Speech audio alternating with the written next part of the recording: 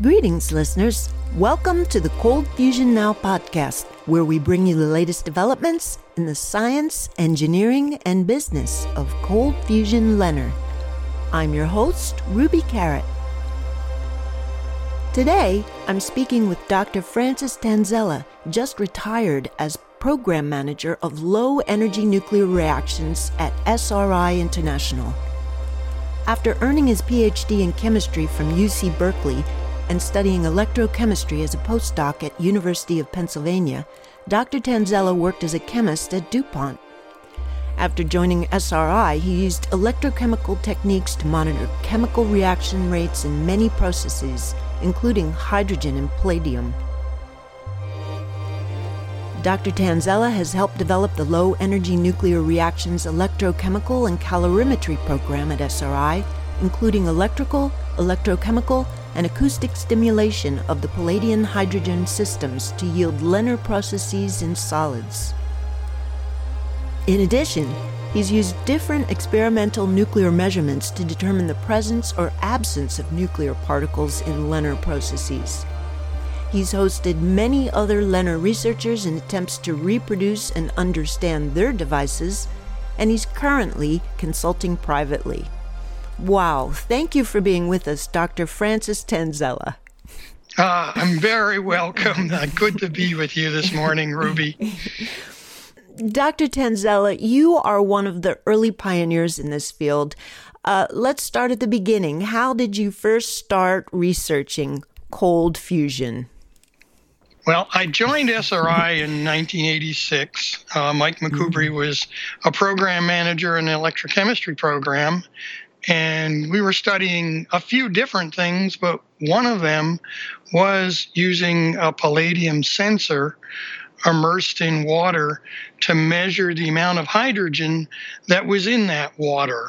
And the need for that was in nuclear power plant cooling water. That was actually quite important. They adjust the dissolved hydrogen and dissolved oxygen in nuclear power plant cooling water to avoid having what they call hydrogen embrittlement, or corrosion from the oxide, which can cause the cooling water piping and tubing to fail. The interesting thing about that is we were essentially passing current through palladium while it was immersed in water. And interestingly, even more interesting at the time, I actually had tested that in a nuclear power plant down in Florida when we found out that the Nuclear Regulatory Commission wasn't going to allow us to put our device in the real system. So Mike went up to the Chalk River research facility in Canada, where they do their nuclear power plants in heavy water, D2O. And as it turns out, on the day of the Fleischmann-Pons announcement, Mike was actually up there testing the system, passing current through palladium wire immersed in heavy water. Oh, gee.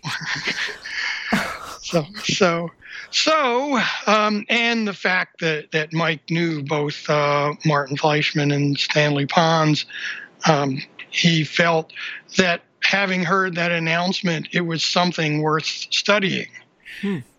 And so we asked our program manager at EPRI, who was Tom Passel at the time. EPRI is the Electric Power Research Institute, which is a research arm of essentially all the electric utilities in the country, or at least it was an independent research arm.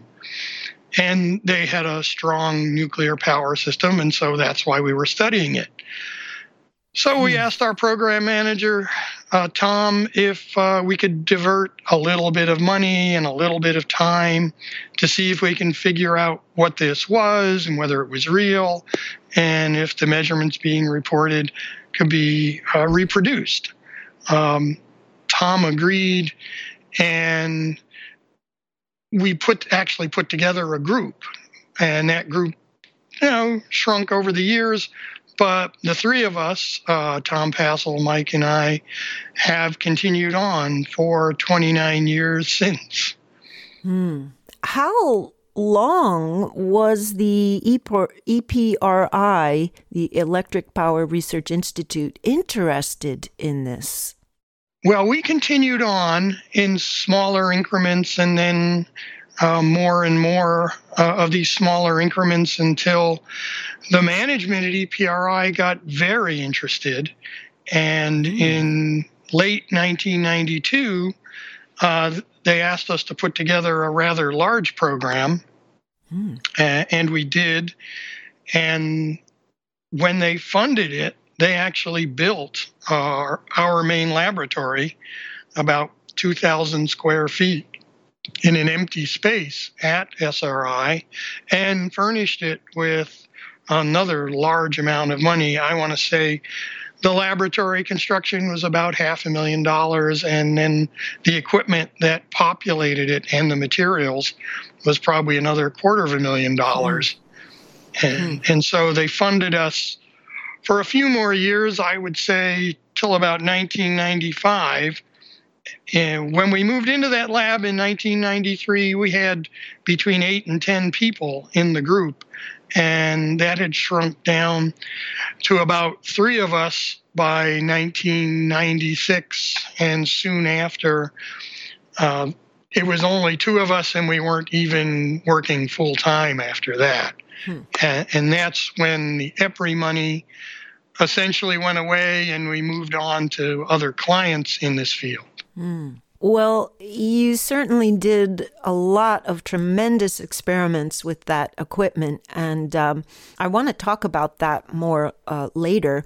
But just staying with the beginnings of this, because we're coming up on the 30th anniversary of that announcement. I know that you were at that first annual conference on cold fusion at the National Cold Fusion Institute. Can you just describe what that first meeting was like and the excitement that people felt back in 1989? Well, in 1989, there actually were a couple meetings before that. The first cold fusion meeting was actually held a year after the announcement. But I have to admit that... That's right. Yeah, you're right.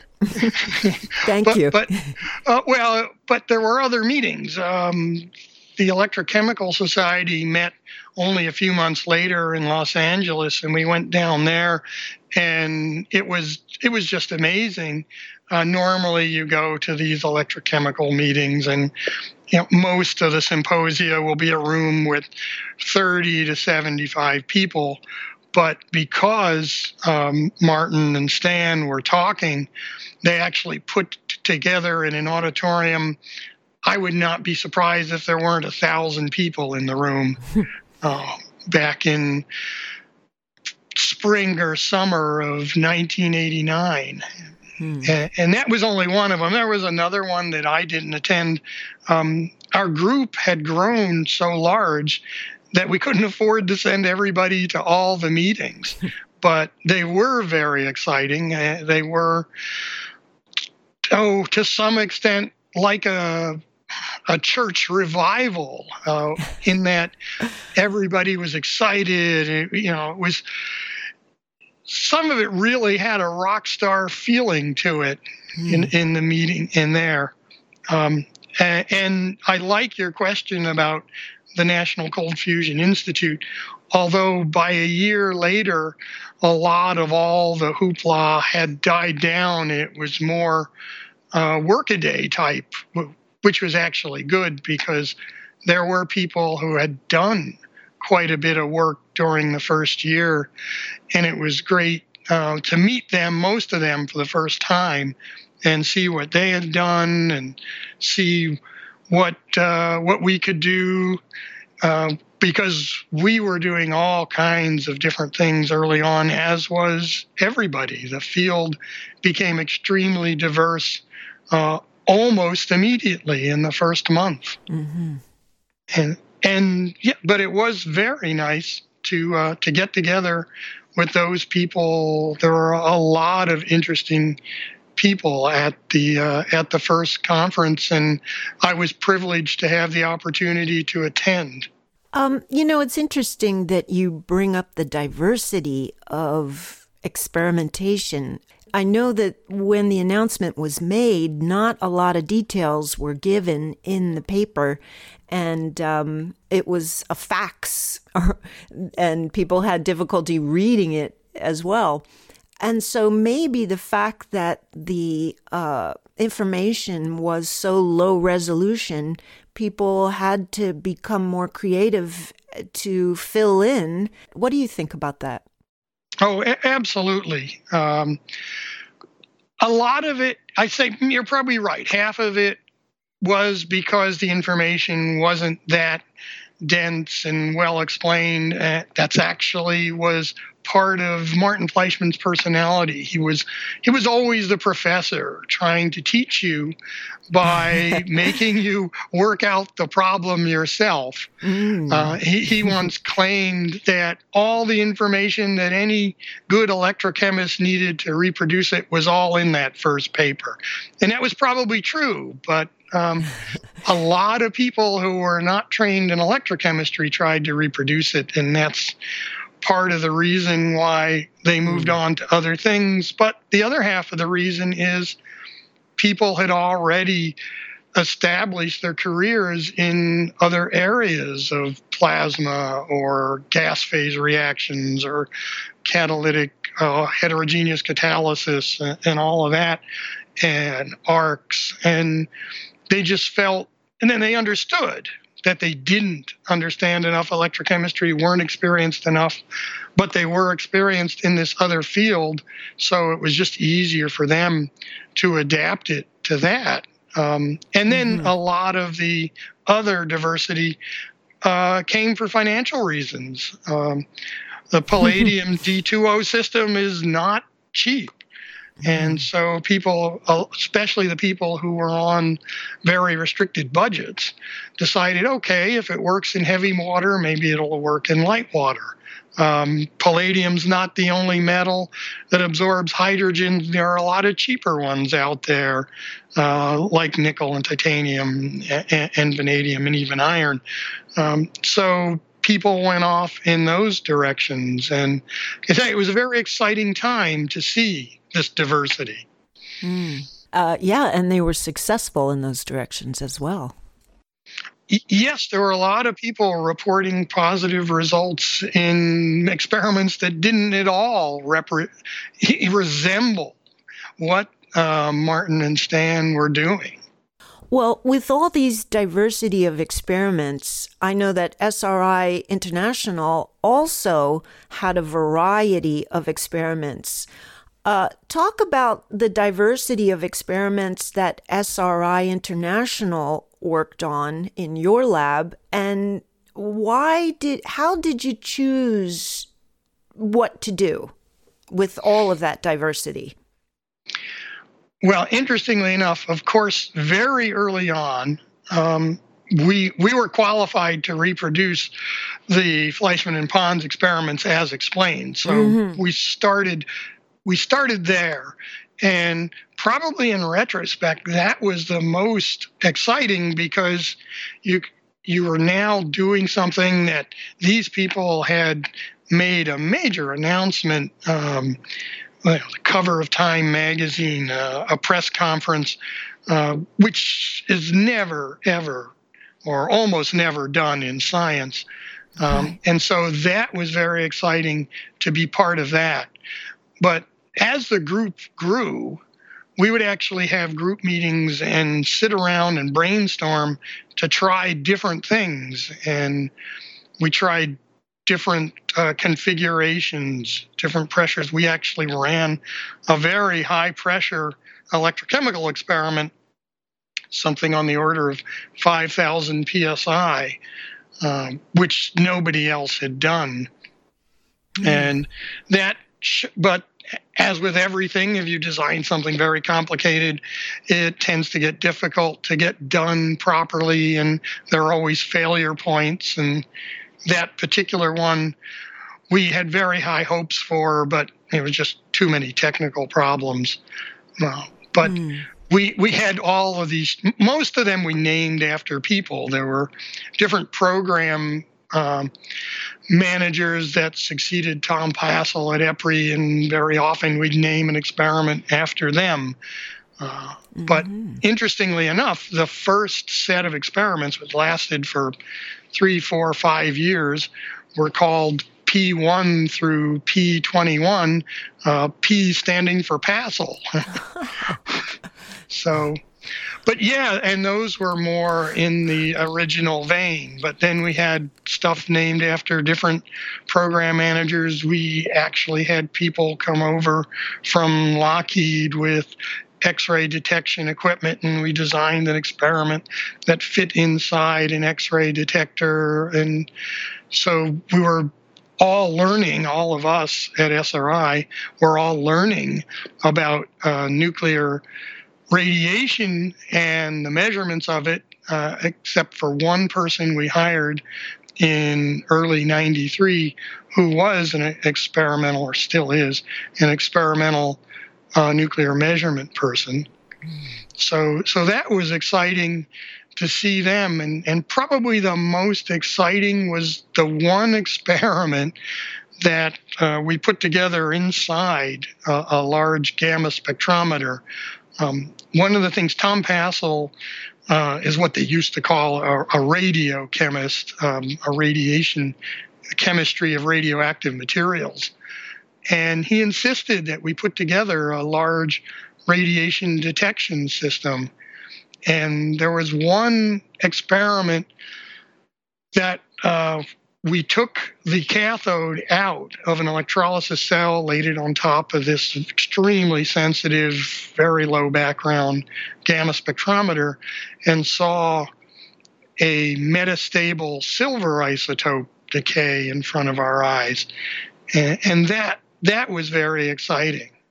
It sounds like Tom Passel really had a lot to do with the success of the SRI lab.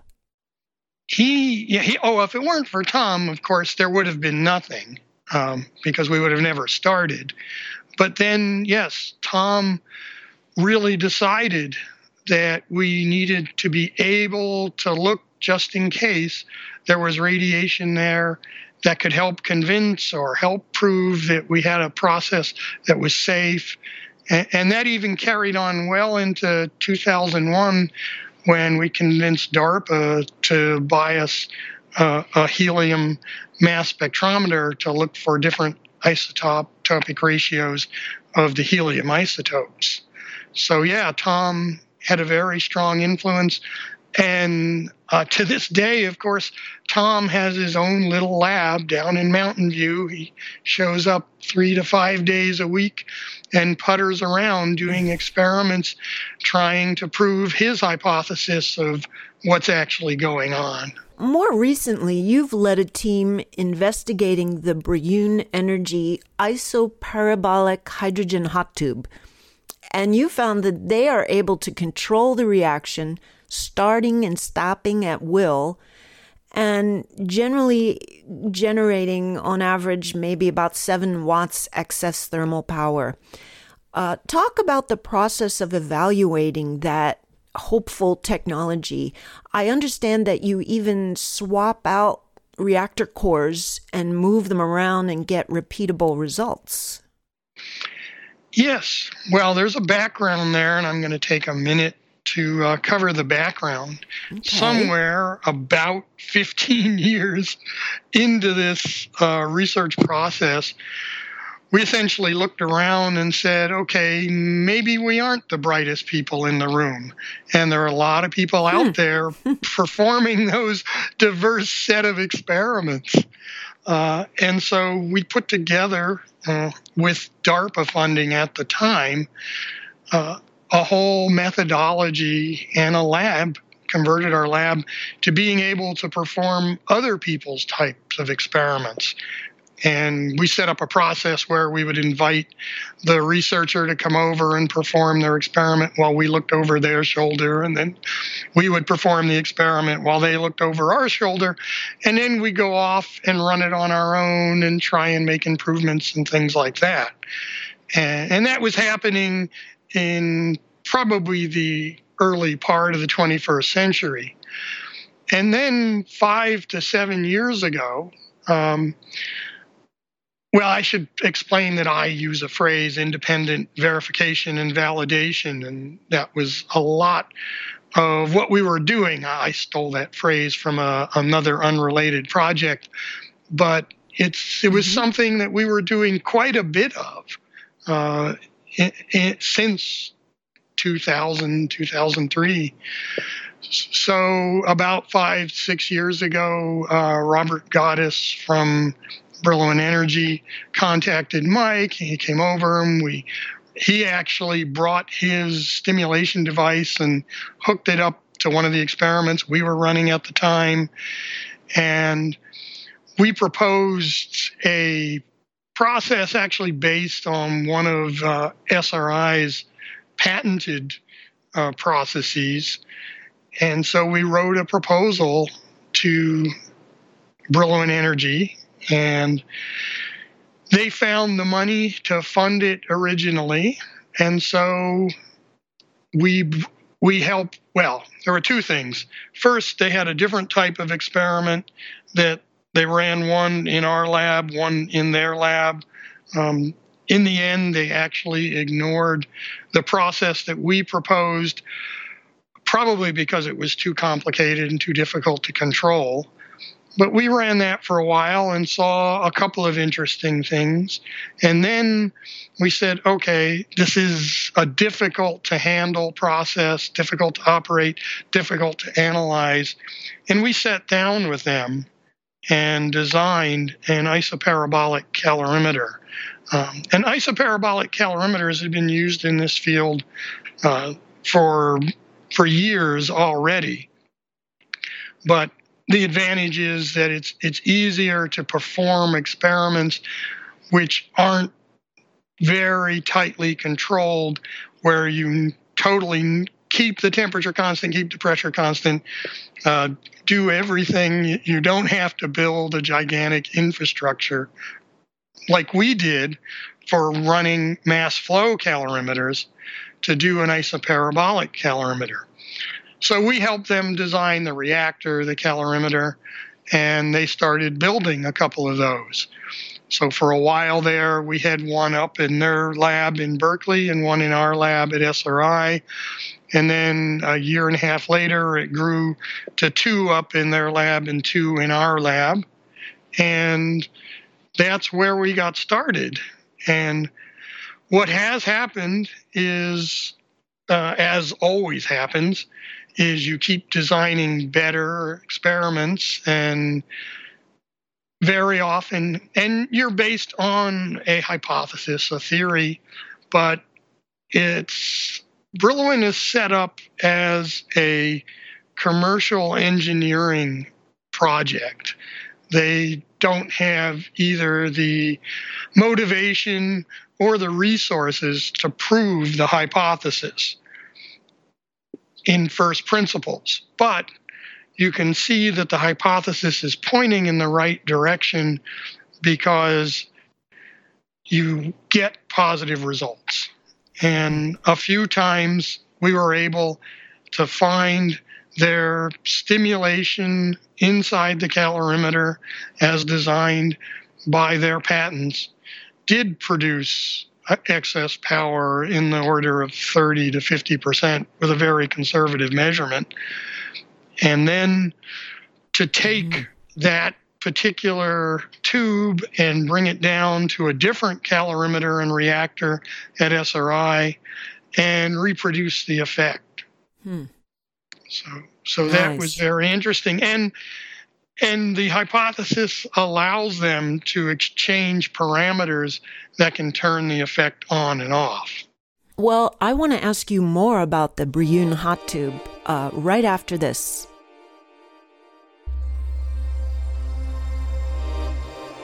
Mark your calendars for the 19th meeting of the Japan Cold Fusion Research Society. JCF19 happens this November 9th and 10th, 2018, at Iwate University in Morioka, Japan.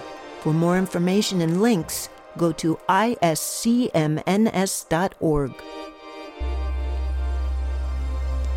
The September 16th earthquake in Hokkaido, Japan has wrecked the laboratory of veteran LENR researcher Tadahiko Mizuno. A GoFundMe page has been set up to help pay for replacement of the scanning electron microscope and neutron detector, as well as moving the entire lab from its damaged building. Search the Recover LENR Lab After Earthquake GoFundMe page to support that effort, or go to our website at coldfusionnow.org for links.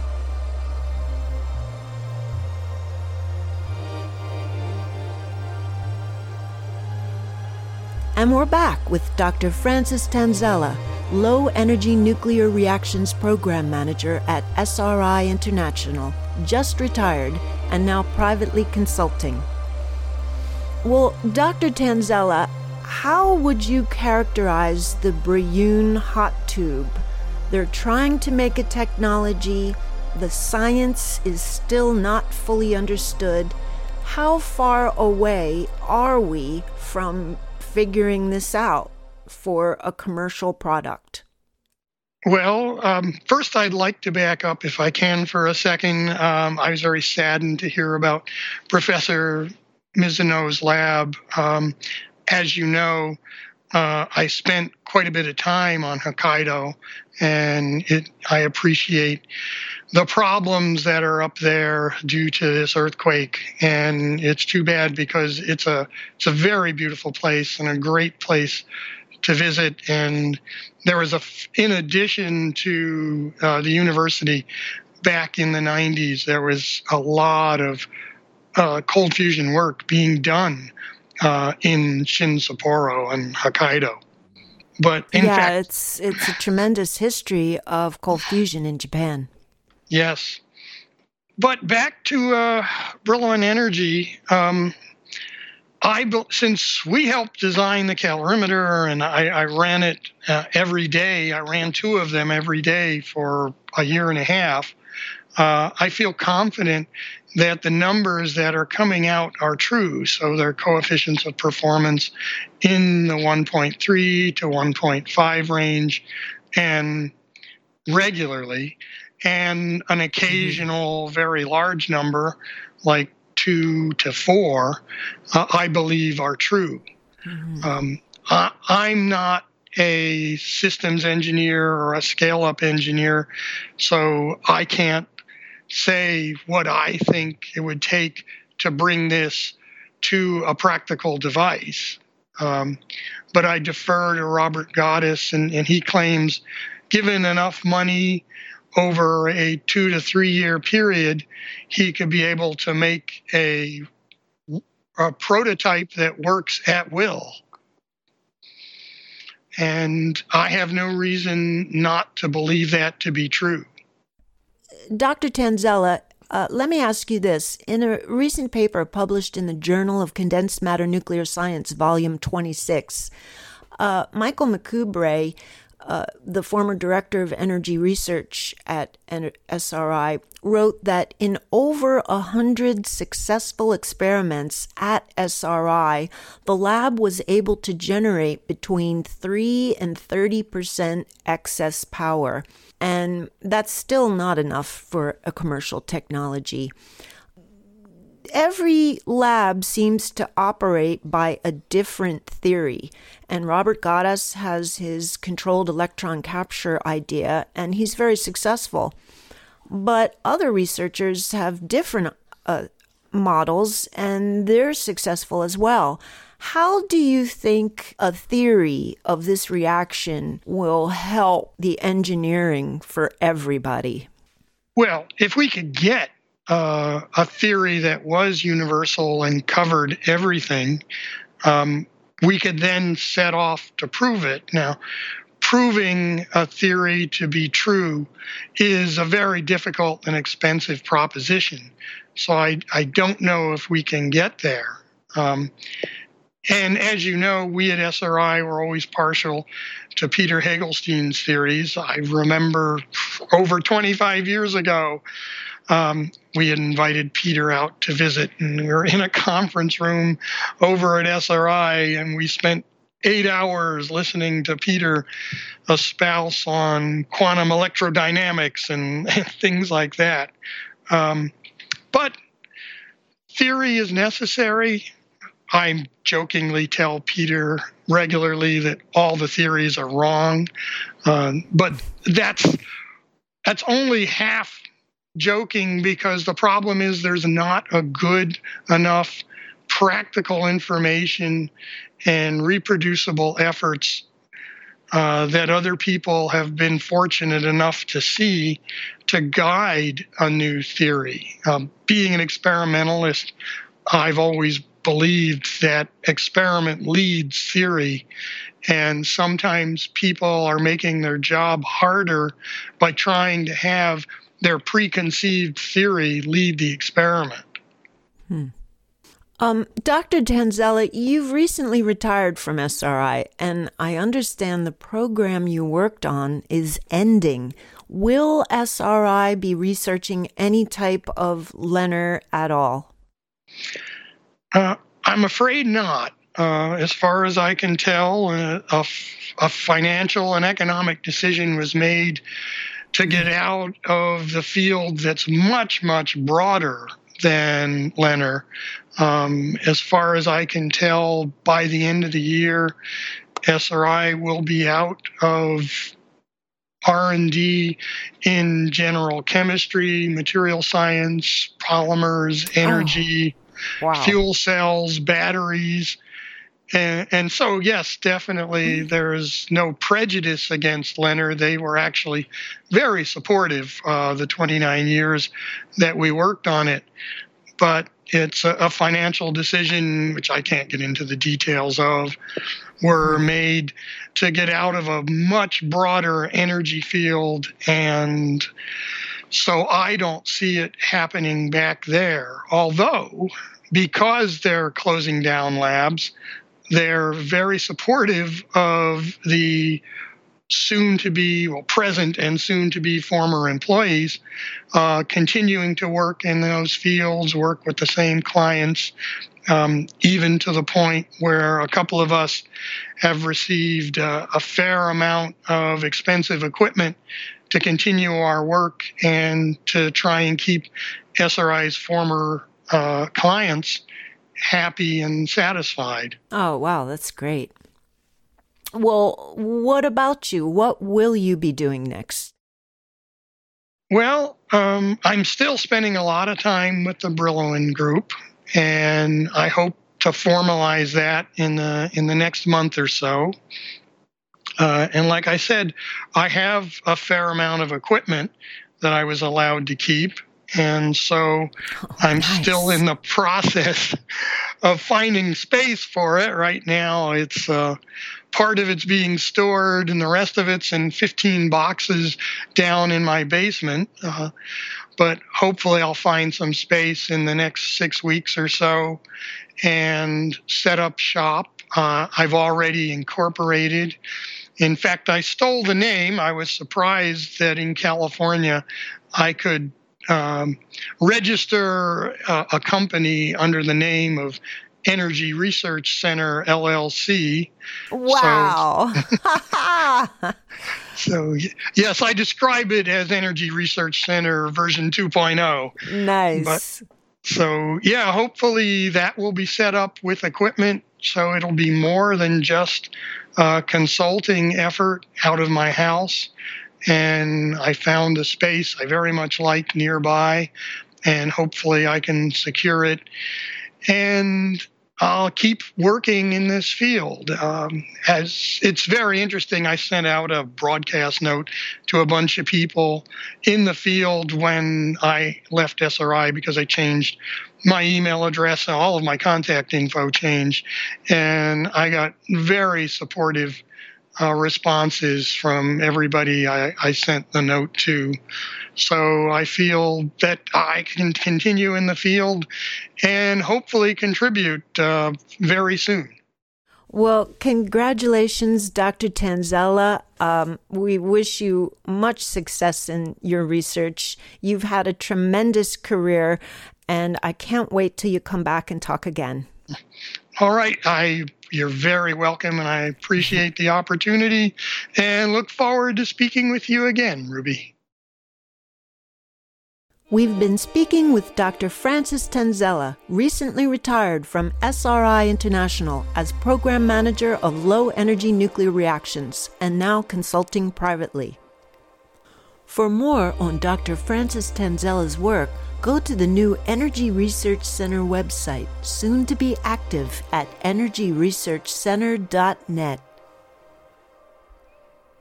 That concludes our show for today. You can subscribe to our podcast on iTunes, and of course find more episodes of the Cold Fusion Now podcast on our website at coldfusionnow.org. Cold Fusion Now brings you the voices of scientists from the front lines of revolutionary energy research. Join our effort and become a susteamer. Sign up to be a patron at patreon.com/coldfusionnow. Go to our website at coldfusionnow.org for more. Until next time, I'm Ruby Carrot.